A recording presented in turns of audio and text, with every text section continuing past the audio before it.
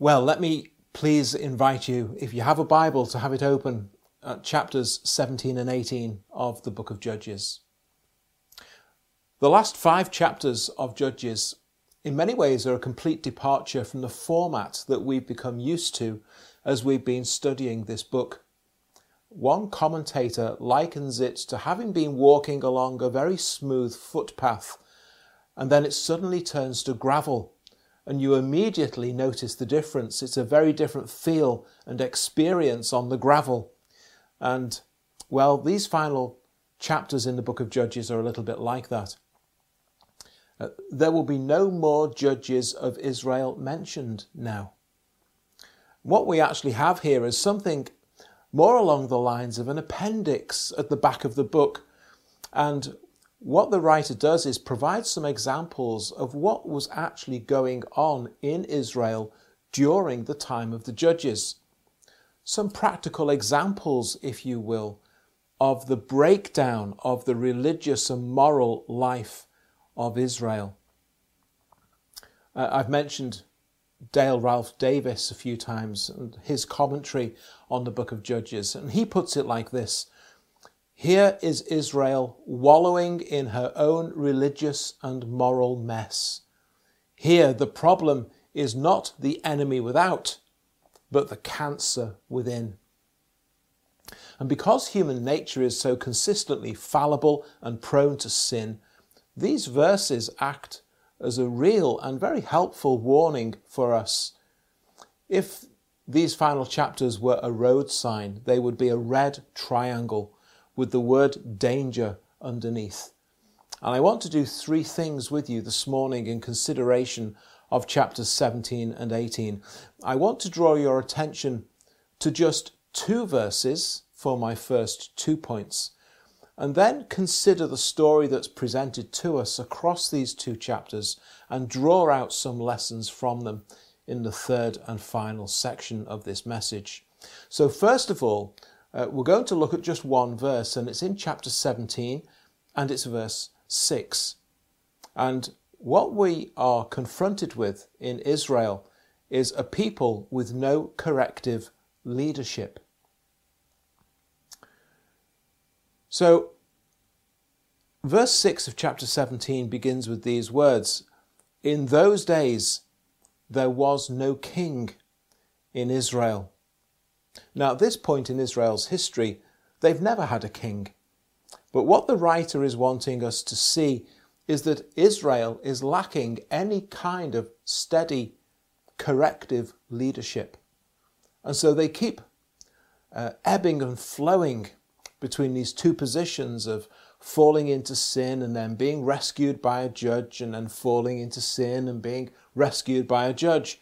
There's no consistent corrective leadership amongst the people. If you go to the Old Testament and find a period in Israel's history when the nation is in good condition spiritually, I guarantee it will be at a time when they were under some form of godly leadership, be it a prophet, be it a priest, or be it a king. Now, having said that, godly leadership, of course, doesn't guarantee spiritual health in the nation.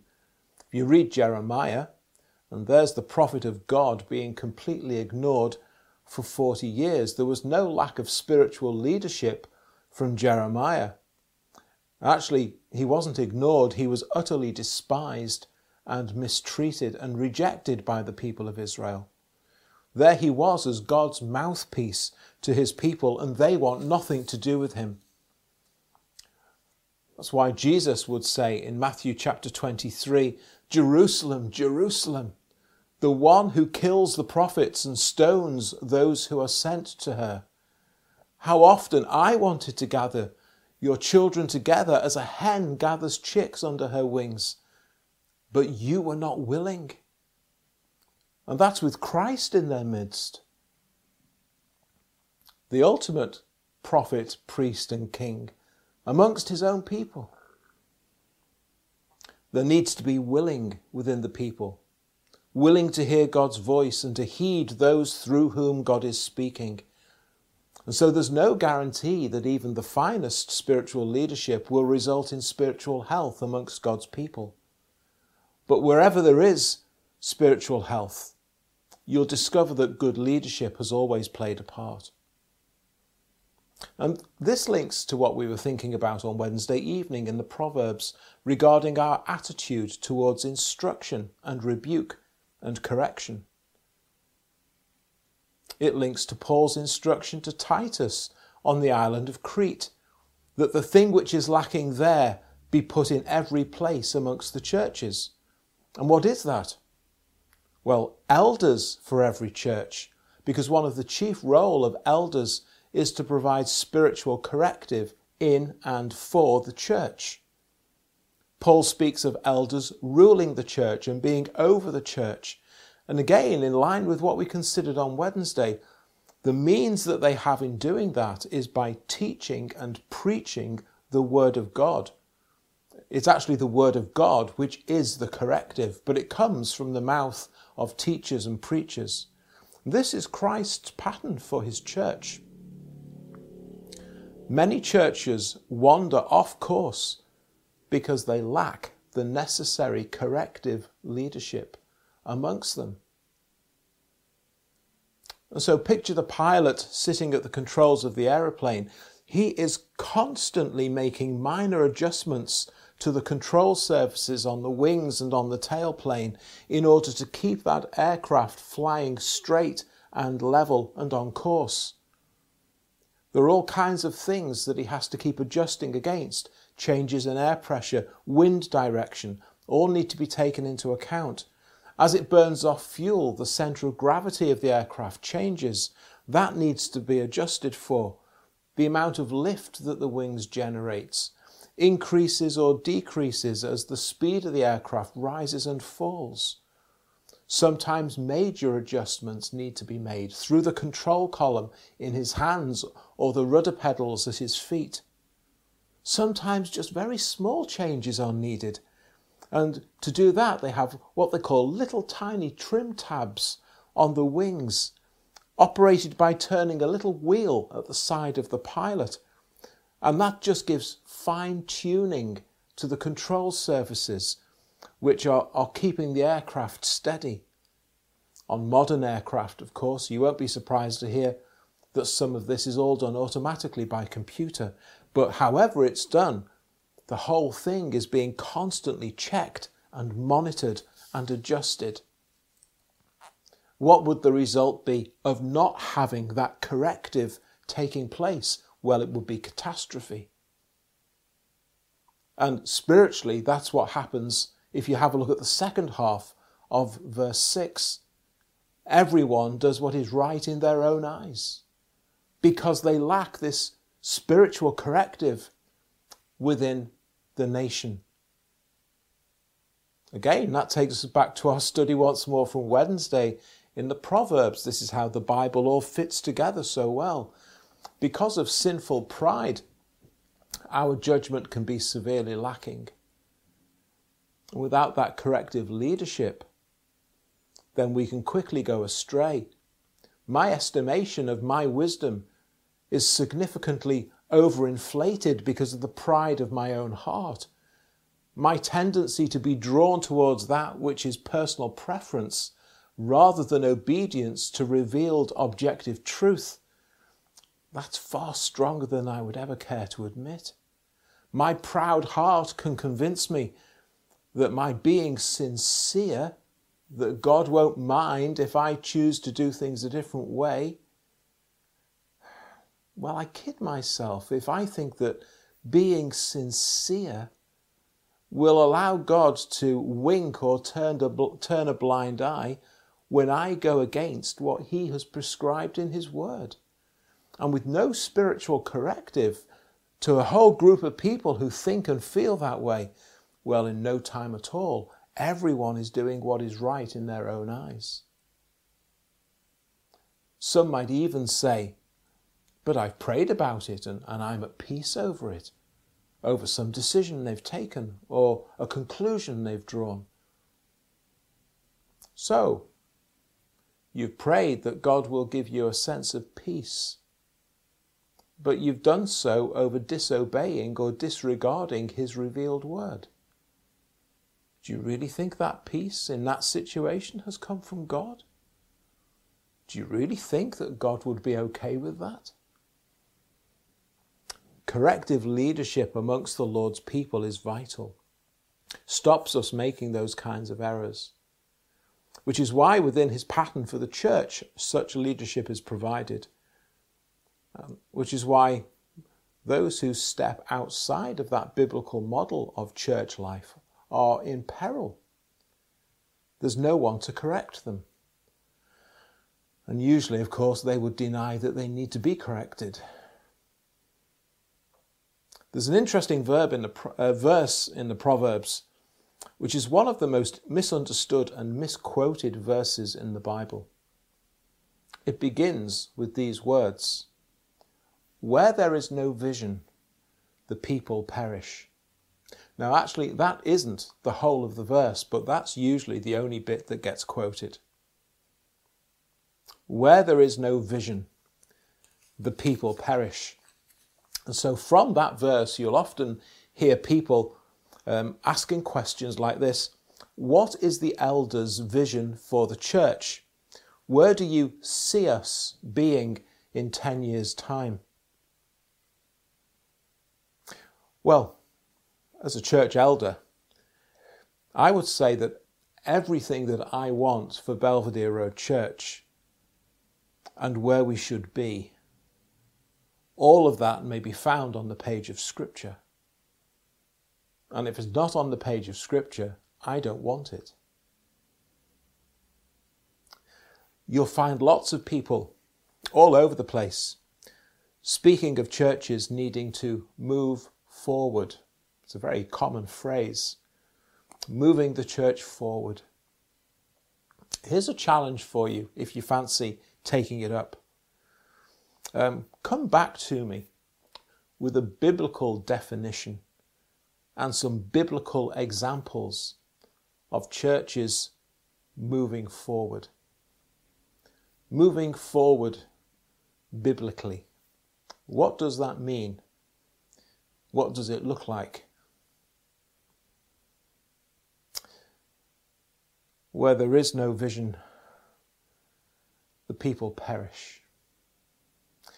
I'd like to encourage you to just look that verse up.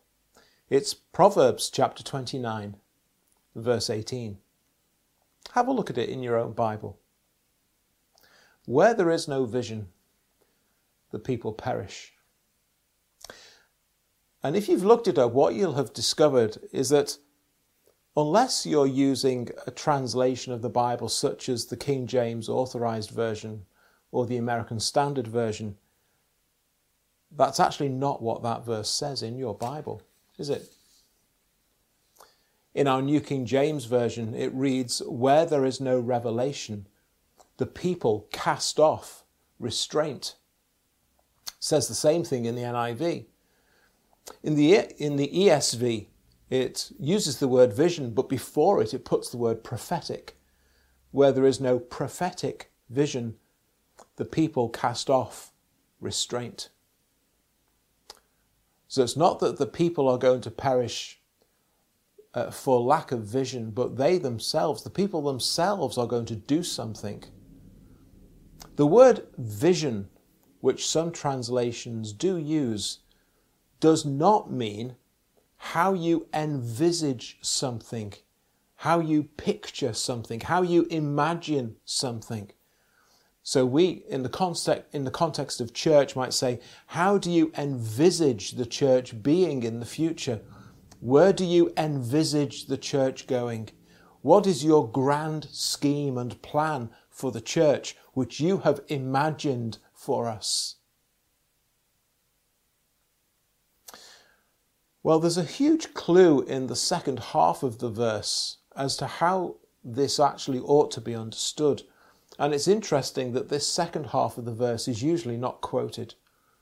The whole verse reads like this: "Where there is no revelation, the people cast off restraint, but happy is he who keeps the law." Now, we've seen in our Wednesday studies how the book of Proverbs contrasts between two opposing positions in single verses. By vision or revelation, the writer is talking about the revealing of and the making known God's truth. Without that, the people cast off restraint. They'll become disobedient. They'll do that which is right in their own eyes. What is the contrast? Happy is he who keeps the law. So where there is no revelation, where there is no revealing of God's word, where there is no revealing of God's will, the people will cast off restraint. Those who are happy are those who keep the law, who keep that which God has revealed. Proverbs 29:18, contrary to how many people want to use it, is actually just a different way of saying, without a king, the people will do what's right in their own eyes. It's actually talking about the same thing. If you want to be a happy Christian, you need to keep the law of God. If we want to be a happy church, we need to keep the law of God. And elders are appointed in churches to help us to do that. Not to see some grand vision, but to bring to the people the corrective revelation of the Word of God, so that they don't cast off that restraint, so that they are happy in keeping the law. And that's why elders are appointed in churches, in order that they might do that. That's why there's so much wisdom in having plurality of elders within churches.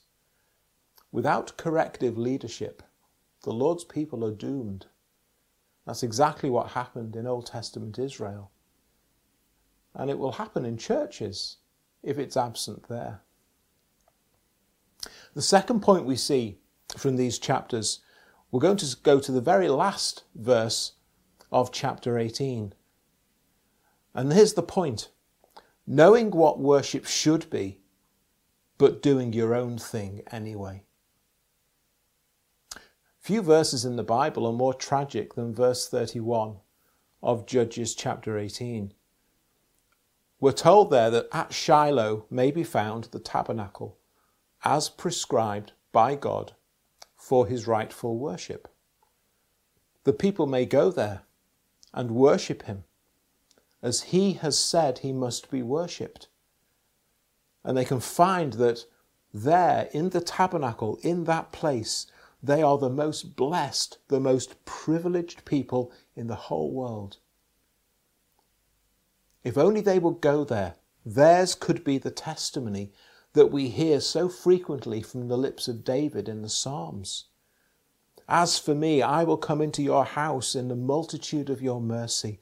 In fear of you, I will worship toward your holy temple. Lord, I have loved the habitation of your house and the place where your glory dwells. One thing I have desired of the Lord, and that will I seek, that I may dwell in the house of the Lord all the days of my life, to behold the beauty of the Lord and to inquire in his temple. For in the time of trouble he shall hide me in his pavilion. In the secret place of his tabernacle he shall hide me. He shall set me high upon a rock. Blessed is the man you choose and cause to approach you, that he may dwell in your courts. We shall be satisfied with the goodness of your house, of your holy temple. Blessed are those who dwell in your house. They will still be praising you. And so forth. But not this people. In the time of the judges, the people think they know better. Even if they think that by means of carved images, they are in some bizarre way still worshipping the God of Israel. They've taken themselves down a path which has led them far away from the path of true worship. In the Bible, The true worship of God has been laid down for us. It's been prescribed for us. When we get to the New Testament, what do we discover there in terms of worship? The simple singing of God's praise, prayer, the reading of God's word, the preaching of God's word, the Lord's table, which keeps Christ central to it all. That's it. The moment that you decide that you think you can improve upon that you can make it better, that you can make it seem more appealing, that you can make it sound and feel more exciting. But what if this? But couldn't we add that? But why don't we include, I'd prefer it if? You see, the worship of God is not a small thing that you're wanting to tinker with. You don't tinker with the worship of the Almighty God, who is maker of heaven and earth. Standing before him, you don't begin to consider for one moment what you think could make it a better experience for you. Excuse me? The only thing that matters is, what does he require of me? Do you remember that time when Isaiah was given a vision by God? By vision, I mean revelation, directly from God to Isaiah. It's in chapter 6 of his prophecy. Now, God decided what it was that Isaiah would see. God decided what Isaiah's experience of God would be. Isaiah wasn't left to decide for himself or make it up for himself or imagine it for himself. God gave it to him. Can you imagine for one moment Isaiah standing there and raising his hand to God? Excuse me, Lord, I'm sorry, but this isn't quite how I imagined it to be. I'm sorry, but this really isn't doing anything for me. Would you mind if we just... Isaiah was far too busy burying his face in the ground for fear of the holiness of God. How dare I presume to tailor the worship of God to that which I think is better for me? Who do I think I am as I stand before him to think that way? Who do I think I am to suppose that I know better than he as to how he is to be worshipped? Look at Israel. They end up with their own form of worship in their own place of worship, while that which God has given them lies empty and silent as God waits. That's where it leads you, you see. Dear friends, be careful what you wish for when it comes to the things of God. And another area which shows why we need corrective leadership in the church is what comes next. Where in these 2 chapters we have pictures of godless living. Pictures of godless living. And so we conclude this morning with this 3rd point by considering some of the different scenes which are presented to us in these 2 chapters, and we'll note some further lessons and applications for ourselves. Here are some pictures of the spiritual condition that Israel was in and how that manifested itself. Much of the story revolves around this man Micah. That's not Micah the prophet, he comes later. We don't know much more about this man, but he's introduced to us as a man who's stolen 1,100 shekels of silver from his mother. Then he hears her put a curse on the money so that it brings ill will to whoever's taken it. So he owns up and gives the money back. It's not because he's sorry he took it. He just doesn't want it to bring him any misfortune. He's got a choice: bad fortune with the money or good fortune without it. That's the only way he can think of it. His mother tells him what a good boy he is for giving the money back. But she doesn't bother to provide any kind of reprimand for the fact that he took it in the first place. She says it's all for the Lord, and then promptly gives just 200 shekels to the silversmith so that he can make an idol for worship, and she keeps 900 back for herself. What is being presented to us in this story of what was going on behind the scenes in Israel is that all moral and spiritual compass has been lost in Israel. This is how the people are thinking and behaving and preparing to worship. Not only are they doing what's right in their own eyes, but because of that, they're basically making things up as they go along. And yet Micah's mother is doing all of this under the pretense of worshipping God. Well, this links back to what I've just said about worship, but then develops it further. This is not just the revision of how God is worshipped. This is actually the revision of who God is. This woman is reshaping and redefining God to suit herself, to suit her own foibles and inclinations. Here is a very grave area of danger being presented to us in God's word. Of course I believe in God, she says, but not in a God who's exactly like that. Not in a God who includes this. Not in a God who requires this of me. Not in a God who insists that I deny that. Not in a God who insists on this way and who won't allow me to go that way. That's not the God that I want. That's not the God that I'm prepared to worship.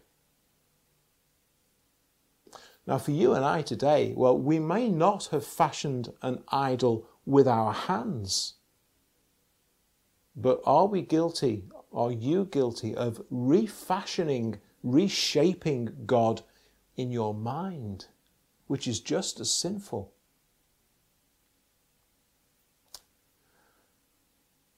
Micah has set up a shrine in his home. I prefer to worship God like this, you see. Oh, really?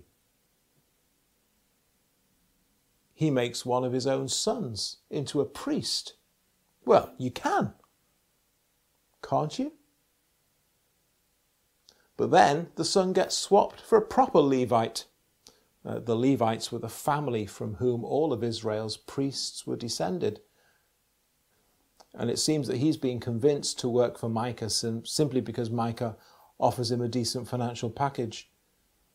The problem is, of course, that any Levite worth his salt will be found in the house of the Lord back in Shiloh, doing what he's supposed to do, worshipping the God the way God has said he's supposed to be worshipped, not helping Micah worship idols in a homemade temple. Micah thinks that having a proper Levite in place means that God will conveniently overlook all of his idolatry. Have you ever tried to sweep sin under the carpet and present one redeeming feature, thinking that that makes everything okay before God? What an unholy mess Israel is in.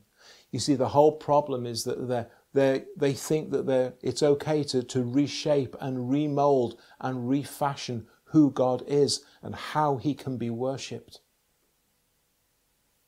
Worshipping God your way, on your terms, for your purposes, because it feels good to you to do it like that. Micah's conclusion: now I know God will be good to me. How can he not be? I've got my priest here.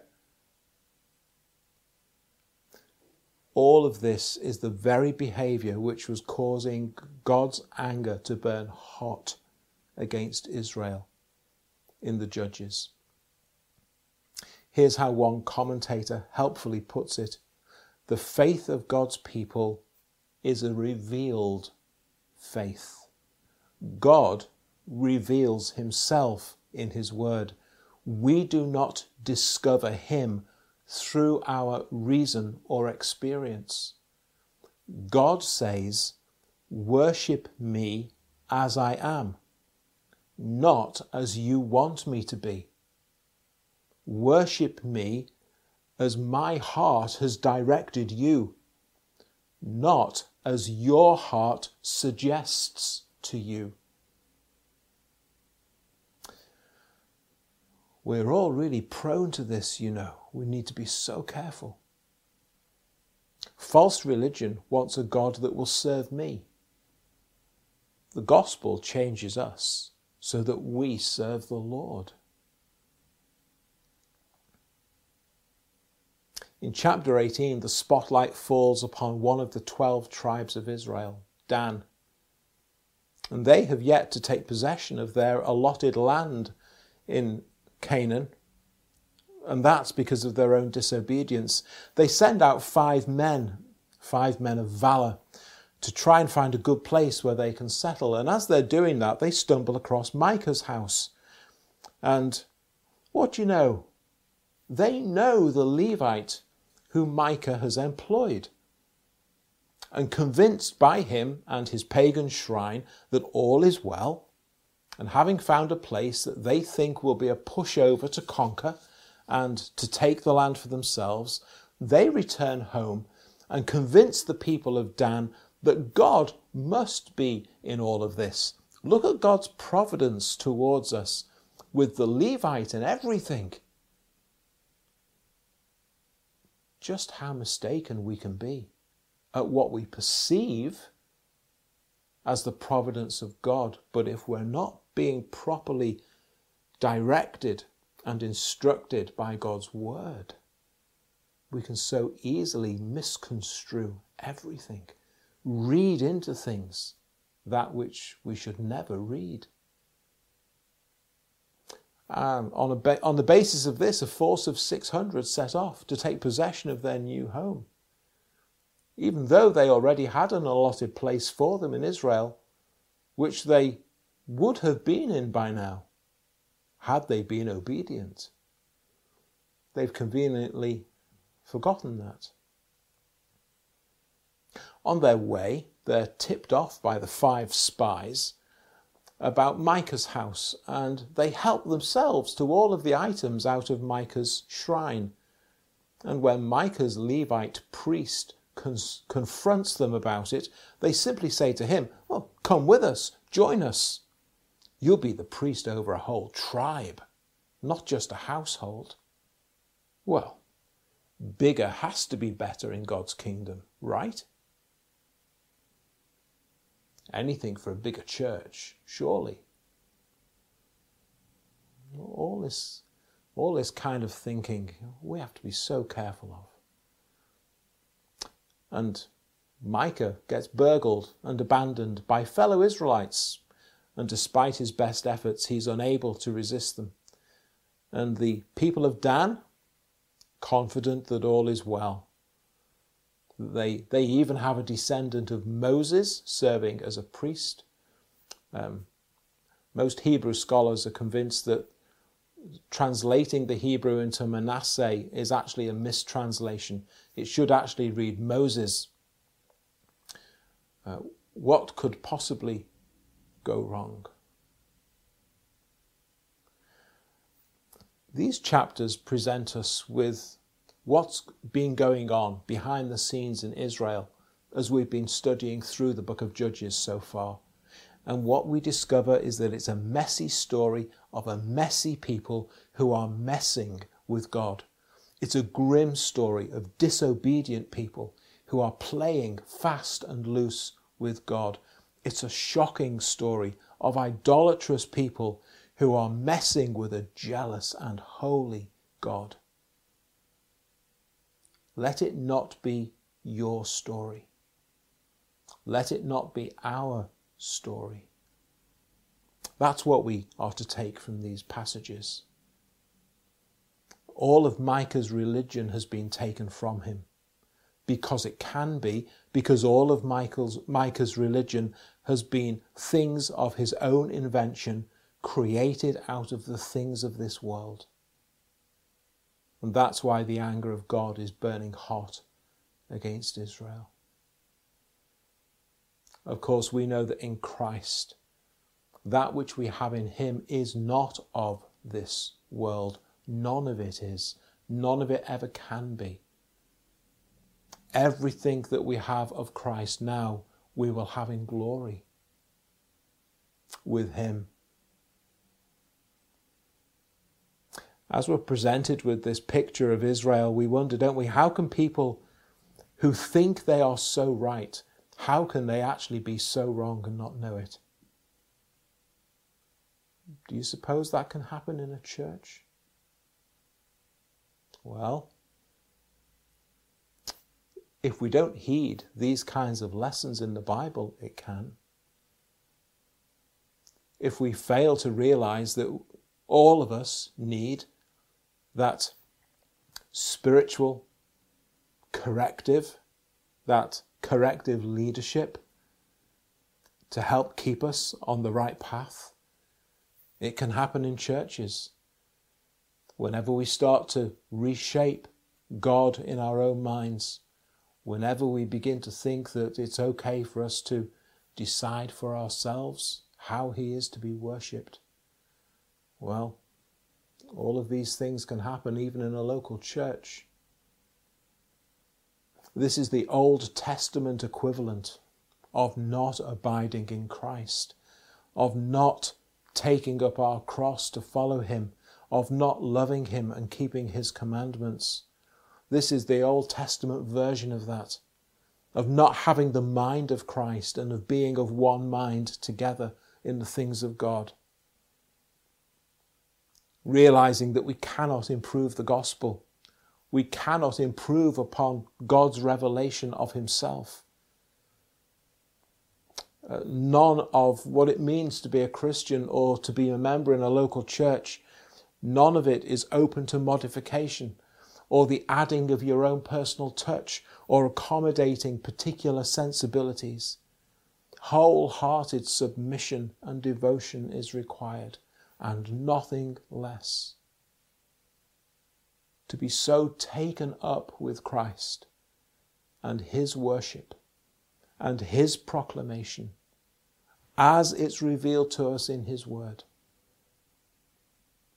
His call upon me to deny myself, to forsake all, and to follow him on his terms, in his way, for his sake, to his glory. Let that be our testimony. Let that be the thing that marks us out in this world. Let that be the thing to which we give ourselves, keep ourselves, guide and guard ourselves, to the glory of our God and Saviour.